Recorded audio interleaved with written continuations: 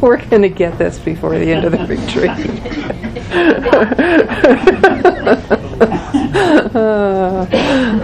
I like that feeling of getting mastery right at the end. So, you've probably noticed by this point that this whole process has a lot of ups and downs to it. Right?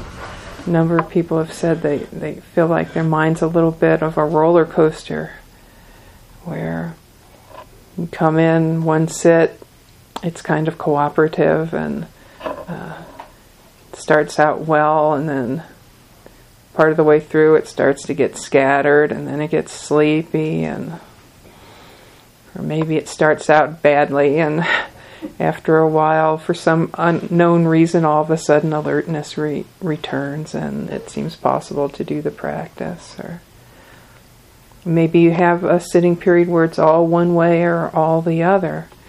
And this is the process of meditation. This is learning to work with your mind through these many different cycles of alertness, sleepiness, restlessness, calm, times when there's ease, times when it feels really difficult. And just having that integrity of commitment to continue to work with it as best you can, knowing that we can't immediately control what arises in the mind. And this is all arising due to causes and conditions. Our preference and our intention being only a part of it. So one way to understand what we're doing here is we're learning to work with the hindrances. I talked about that in my first talk, that these forces in the mind that are cross currents to our ability to focus the mind in the way that we might want to do at any given time. But the hindrances are the reason we have to do these practices. If we didn't have the hindrances, we wouldn't need the practices. So we can't really expect that they're not going to come up in the course of doing this. So now that we're working with the difficult person, you might find the energy to be more challenging yet, because there's not the natural ease or the natural wish for well-being that might be there when you're working with somebody who's close to you that you basically approve of.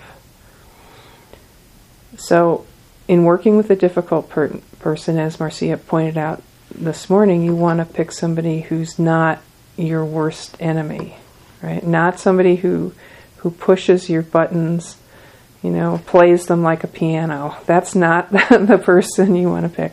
You want to start with somebody who's mildly difficult, a little bit annoying, but maybe somebody that you know is basically an okay person. They just rub you the wrong way. That would be like a good first pick for difficult person, and to work there.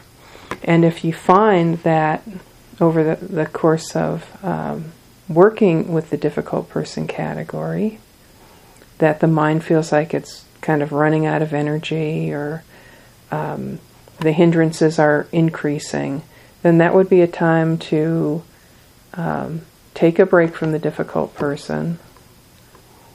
Just take a break, relax, restore, go to some place where it's easier and work there after you've brought attention back to the body and taken a few deep breaths. Just start with an easier person and build up some momentum again.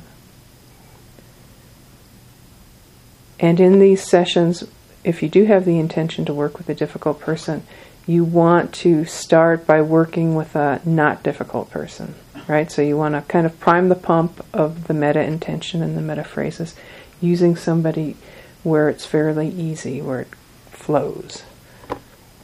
And then once you've got the pump primed and things are kind of working, somewhat at least, that would be a time that you could go for somebody who's difficult.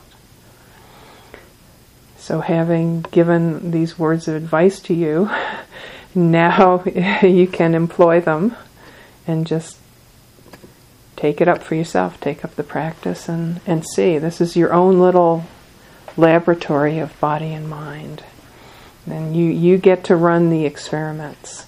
You get to see how to work with the states that come up, with the challenges and difficulties that come up in the practice. And this is how you will develop mastery of this particular way of cultivating the state.